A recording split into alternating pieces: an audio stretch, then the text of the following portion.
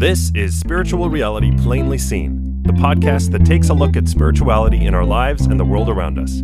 Here's your host, Dr. Frank Kaufman. Good morning. This morning I want to take a quick look at the nature of good and evil, both in myself and in the society at large. I think honest people, every last one, will acknowledge that there is a side of myself that is attracted or drawn toward evil, or at least succumbs to behavior that can be described as evil, or at least undesirable, or perhaps shameful. I do things of which I'm ashamed. I don't want people to know of it, or I find that I have to do something to correct it. And so the first thing I want to look at or ask is, what is the nature of that which pulls me toward what results in evil or shameful behavior? This happens to me all the time. It happens every single day. There's a constant barrage, either from outside of myself or from within, that is constantly encouraging me to move toward or take actions that could be called evil or dystopic or hostile or greedy, various of the negatively described behaviors or states of being. And yet there that is every day, either from without or from within or both.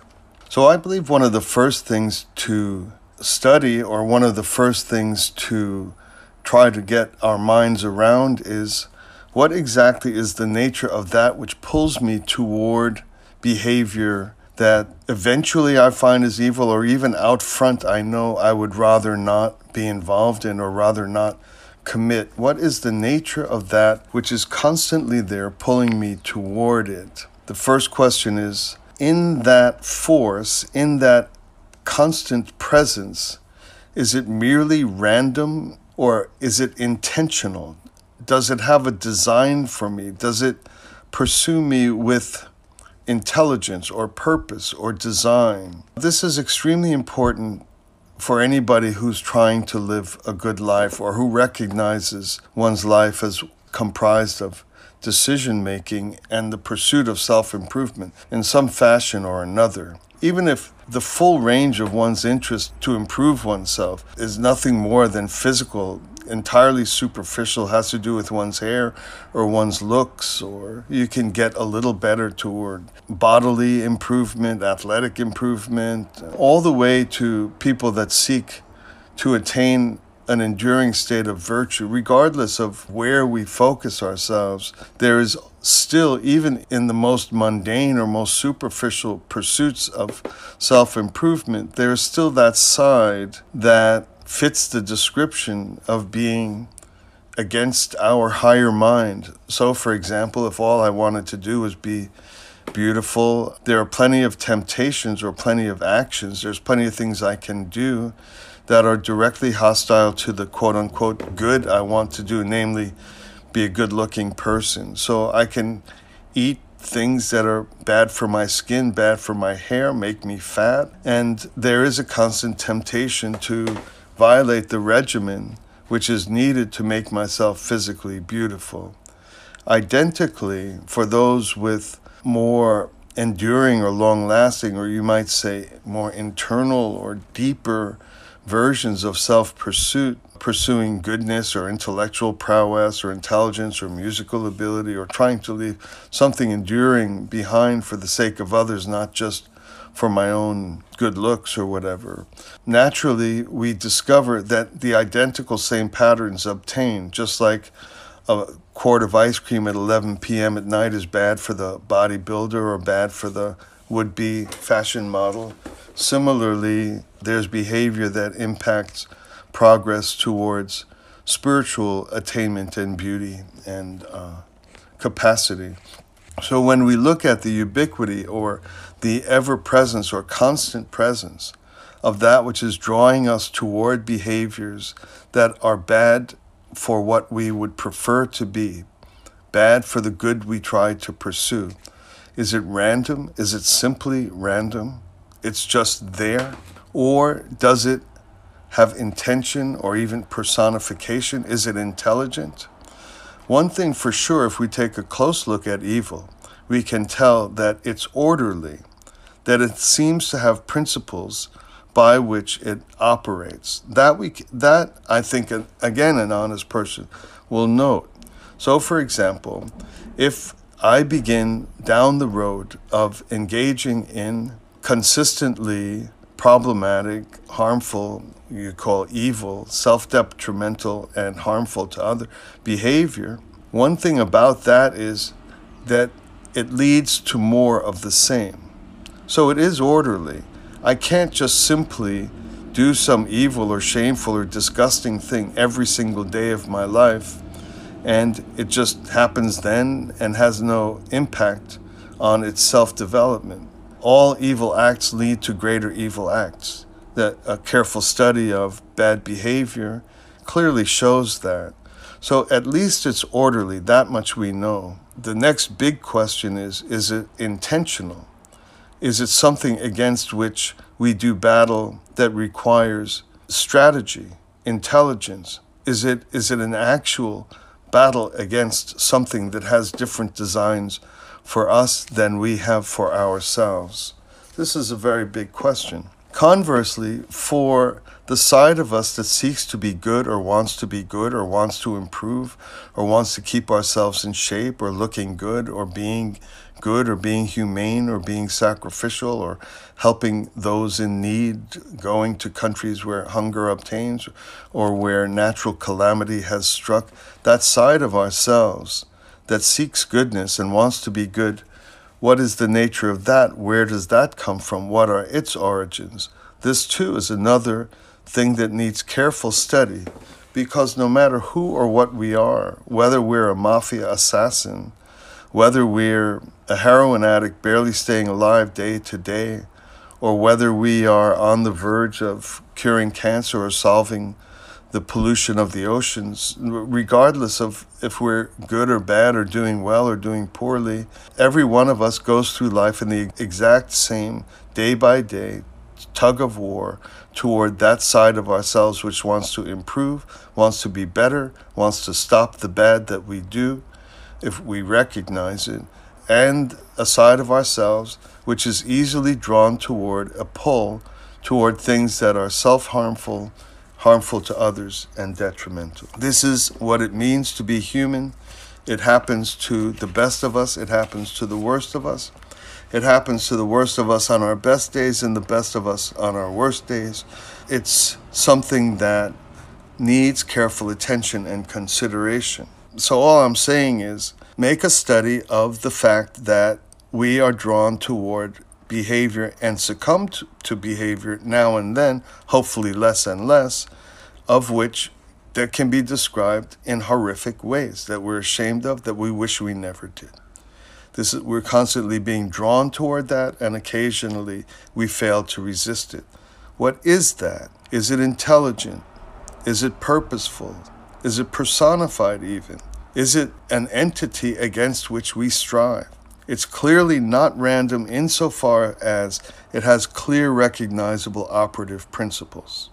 The more evil we do, the more evil we will do. It follows certain rules, energetic rules at least.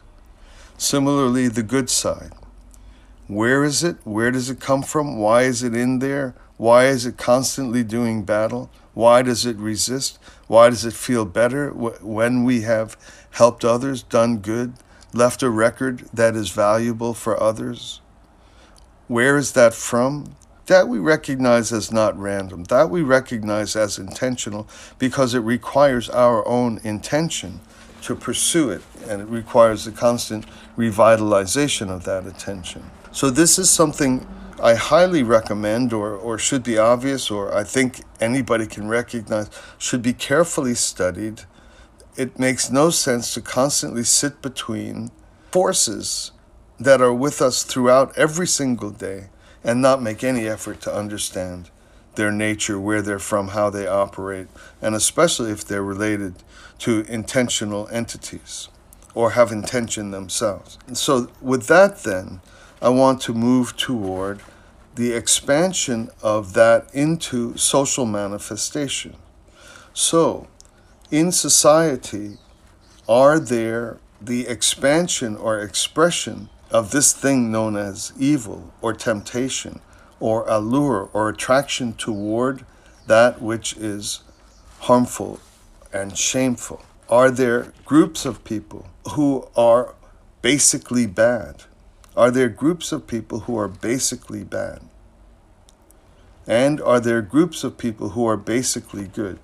Now, people are people. So even if we did conclude or came to the decision that there are groups of people who are basically bad, they'll always be involved in good as personal entities, even if they're misguided or the good they seek yields harm on a social level. And here's the question I want to lead to. If it comes to be evident that there are groups of people who are basically bad, what should be our relationship to such people? Because above all, they're people just like you and me. How did they get to be a social unit or a social entity or function in society or participate in an agenda that is harmful, that does harm, that hurts people, and that is hurtful to themselves as well? But how do people form groupings that can be recognized or described as bad in nature? The next thing to know is, I guess everybody imagines themselves to be on the good side. I think that's human nature. But so if we see a group that, according to our best understanding, seems to be a group that is basically bad, that causes harm or evil and behaves in a shameful fashion, how do we relate to such a group? What would be our purpose? What would be our desire? What can we do vis-a-vis the existence of such a group? What I want to recommend, and this is the conclusion of this podcast, is the only way we can understand and start to get a reliable and constant way of behaving toward individuals and groups whom we find to be bad in nature, doing harmful things, is to go back to the self and look at that same battle within the self. The social battle is nothing other than the self battle writ large. So say there are people who can be described as basically bad in what they do. How do I, as a member of society, relate to such an entity, grouping, or group of individuals? The answer is, I already know. I already know because I live through this every day inside of myself. There is a side of myself which I recognize as basically bad. How do I treat that? The main thing we want is for that which is basically bad to not succeed in doing bad things. I don't care how many times I'm tempted. The main thing I care about myself is that I don't do anything bad, evil, harmful. I just want to make sure I don't do anything. And similarly, it's utterly not my business how anybody thinks, what they struggle with, what they believe. The only thing I'm concerned about on the social level is that they don't do bad things, that they don't do things which result in harm to themselves and harm to others. It's the actions that are the main thing that's focused both inside of myself and similarly at a social level. So if I saw an individual or representative or group of people who their behavior results in harm to our society or our nation, how do I treat them? I have only one interest in relating to people whom I feel do harm. That interest is that they stop doing harm. Whatever I need to do to help these people stop doing harm, this is my goal and purpose. Identically as it is inside of myself. My only interest is to make sure I stop doing harm. I stop doing things that are disgraceful and shameful. So, do I kill myself? Is that the solution to me not doing harm anymore? I absolutely do not. I try to understand the nature of how I pick good. I try to understand the nature of how I resist leaving a bad record of bad behavior. I work with myself. the question on how do I relate to individuals or groups whom I believe to be effecting harm, just as it is an extension of the whole good and evil in society is an extension of myself.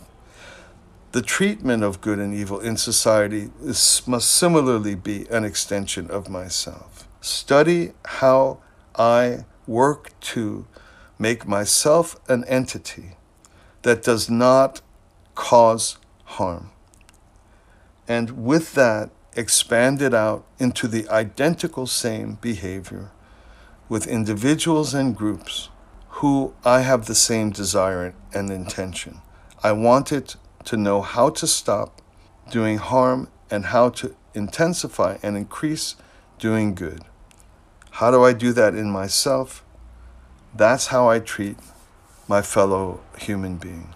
On the good side, on the bad side, those that agree with me, those that disagree with me. What do I do inside? That's what I do socially. Thanks for listening. Talk to you again soon.